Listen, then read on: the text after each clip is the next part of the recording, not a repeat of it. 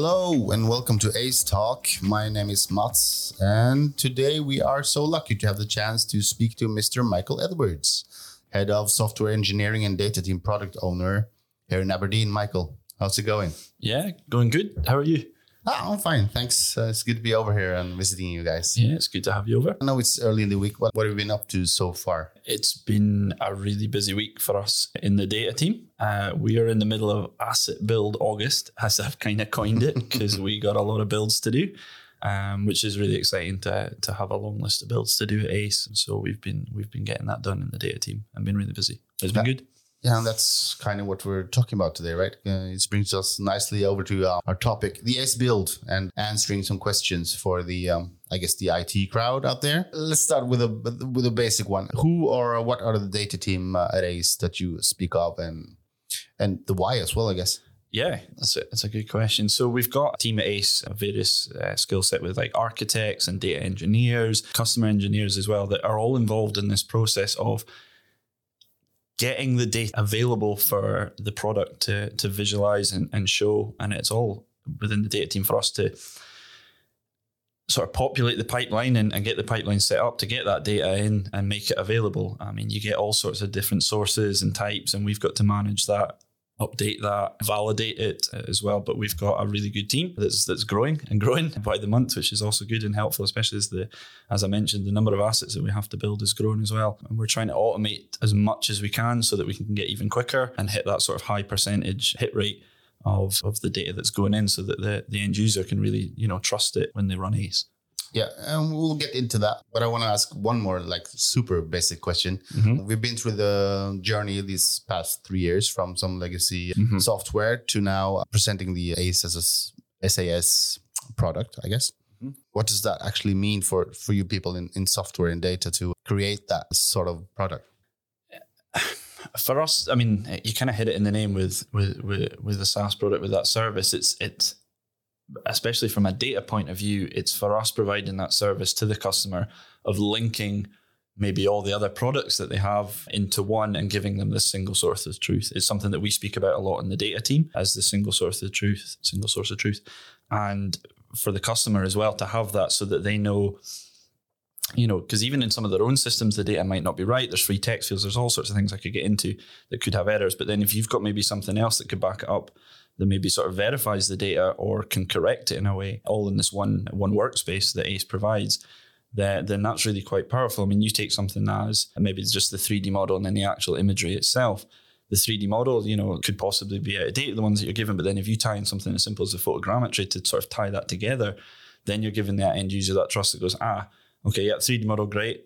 Here's where I can notify an issue that there's maybe something been added in real life since, and we can sort of verify it now with the photogrammetry. But it doesn't stop them then doing their work. They know, right, okay, actually this bit of equipment would be in my way if I tried to do something here. But if you've got all that in one workspace, you're not stopped. You can highlight the issue and then you can carry on, which is quite powerful. Whereas normally, if you've got all this in individual systems, you have to open them up, you have to check. It's a long-winded journey to do that, but Aize sort of helps navigate that issue. Yeah, we spoke to your colleague, Jason Brown, the other day about some of this stuff, but he has a long experience in this industry. Why do you think it's taken so long to kind of adopt this sort of thinking in energy? It wasn't ready. We were even slightly going back a few years. I think we were ahead of the game. I don't think people were speaking about it enough in the industry. I don't think they were preparing their data enough. I don't think that systems had the capabilities to speak to each other like they do now, thanks to API technology, and the focus was elsewhere. I mean, you had industry downturns and things like that as well, so maybe there wasn't the investment that was needed, and it was behind the game in terms of other industries. But now, what we're seeing is this momentum growing, that people have put that effort in. There has been digitalization teams formed, there has been data cleanses happening and things like this, and people know the capabilities that are out there and they're pushing harder to get to them because it removes some of the blocks that are in the way, some of the ones that I just sort of mentioned a minute ago. So you touched on this already, but why should these super majors, they're doing pretty well already, adopt the cloud and sort of move away from this 35-year-old maybe corporate on-premise mindset? Get rid of the on-prem, absolutely. I mean, from an infrastructure point of view, it takes maybe issues that they have out of their hands and it doesn't give it to Aize and sort of the problems, but It means that we host the data and obviously securely and things like that. And it's something that we manage for them, again, as part of this service that they then don't need to think about. It makes life a lot easier for us to deploy. It makes it life a lot easier to get updates to the software out. So it's a kind of win-win for both at that point. And it makes the data and the software much more readily available. Maybe on-prem, if you had an executable you had to install, you maybe have to get the ITIS teams to go and install it on everybody's machine, or they have to go to their company's application catalog or something and get it installed. Whereas now it's like, okay, it's, it's on the web, boom, everybody can log, you log in once and that's it. Things like Active Directory to make single sign-on even easier. You can do it on your multiple devices, all these sort of things as well. Storage worries, that's out the window for the customer as well. Yeah. And a lot of the worries that they might have that in terms of downtime and things like that, they're kind of alleviated because you're running it on things like, for us, for Microsoft Azure, it's like, well, if Azure goes down, the rest of the world might be in a bit of bother, let alone just the fact that Aize isn't running. So, yeah. Yes, because I wanted to ask you about that, because we have a lot of meetings with our partners, our customers. And of course, there's a lot of questions from the IT departments in these companies. What are the biggest worries they have? What are, because we're trying to answer these questions as well on the website and everything. What do you think their biggest worries are about adopting a solution like this? 100%. It's almost that it's that handover of data. It's the fact that we're hosting data, their data. They want to know that only the right authorized people can see the data. And then once you're into that data, then there's various levels of security within the data. That needs to be handled as well. And you need to be super secure in a way that there's no risk of that, data leaks and all these sort of things that have sort of happened in the industry in the past. That's their biggest worry when it comes to security. It's access to their data. Mm-hmm. And then, like I said, the various levels of that data. Building Aize, like you said, it's build August month, mm-hmm. or whatever you call it. Asset build August. Yeah. When they do come on board and we have some agreement in place, you say we're fast in doing this. Why and how is that? We are fast. We're fast because we've been doing it for so long from various domains, from whether it's an integrity build, a maintenance build, a base build, whatever that might be. We've been doing that in the game and in the industry for a very long time. We've seen a lot of the various types of data you get, the various formats you get. We know the sort of things to look for within the data. Sometimes you have to really dig deep. I mean, we've had examples where we've had data given to us on scanned list of Excel sheets and you're going, is that an 8? Is that a B? And all these sort of things like that. So we've been through a lot of these pains and we've got tools and procedures in place that we've built up over the years to help us do these builds quicker. And as the technologies evolve, then as we've got the data team, we're actually implementing more tools and more towards the automation where, the number of clicks, let's put it, to actually do the build is far less and the time to take it is even less as well. So you're going from maybe in days where it went from months to weeks. Now we're talking weeks to days. And then who knows where we might go after that. Hours, we'll see. Yeah. You never know. But this close collaboration with our early partners, how valuable would you say that is? That's a leading question, but you know what I mean? Yeah, I mean, that's massive because although every customer is different and sometimes within every customer, every asset is different, we're noticing patterns and there is patterns in there to be found. There is enough in there in sort of engineering principles and guidelines that they're following as well, and their standards, ISO 14224, I think it is, and things like this that allow us to then go, all right, okay, we see what they're doing. You get maybe the first 50, 60%, and then you're into, the customer specific bit. You see what they're doing, maybe that's different to different customers, or as I say, even asset to asset or region to region within the customers. You build the next level of patterns and down until eventually you're probably able to hit 80 to 90%. And then there's always that little bit of manual intervention at the end and manual work. But one day we might get away from that. But at the moment, not quite. Yeah. So there's one specific question that we try to answer a lot, I think, and that is Aize tech agnostic?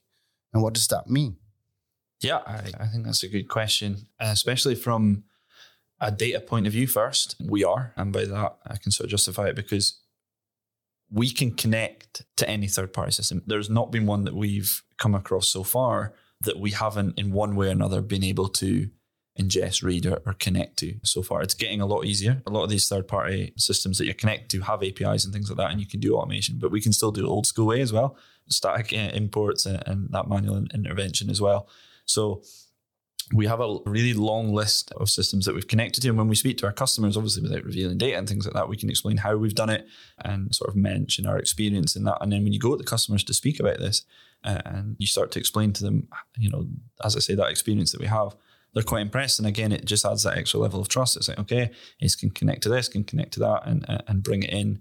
And quite often you might actually find yourself in a room speaking to customers where one person will say, what about this data source? And then another one. Before you've sort of answered everybody in the room's sort of almost needs that they have for the various systems and the data that they want to see. And as I say, Aize has got like a really good sort of breadth of experience of taking that data in. And it also kind of works internally as well. We're never standing still within Aize. I think we're never shy to look at new technologies and change technologies. We've got a lot of very good people in Aize who have their finger on the pulse as it is for latest technologies that are coming out. They follow blogs, they follow YouTube channels and things like that. They post within Slack. And I've seen it across a variety of teams within Aize looking at these new technologies and saying, okay, that looks like it's an improvement for us. Let's go, let's do little POCs and things like that. And more often than not, then you quite often find a better way of doing things, a quicker way of doing things, better automation and all these sort of things that we're always speaking about in these buzzwords, for sure. That's a big part of succeeding in this industry as well, isn't it? The protecting of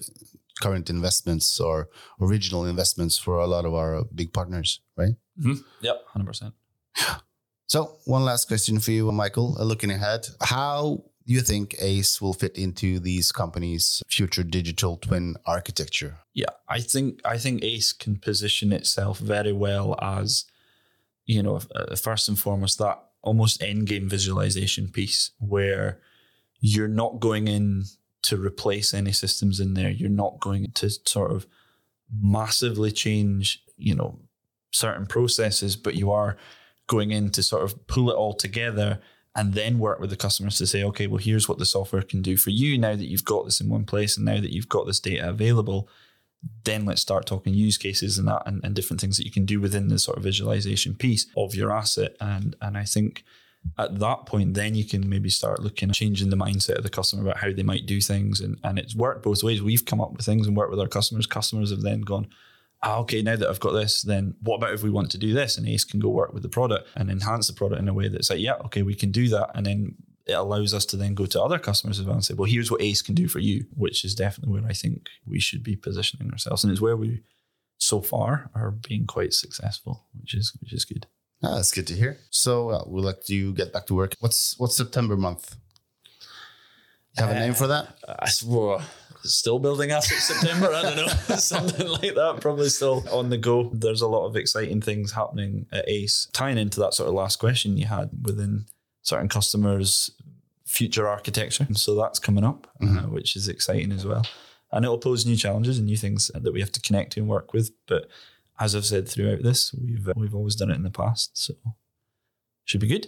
Yeah, we keep growing together. Thank you, Michael, for taking the time. We really appreciate it. No, it's been good to chat. This has been very helpful. This has been Aize Talk, and we'll be back soon. Thanks.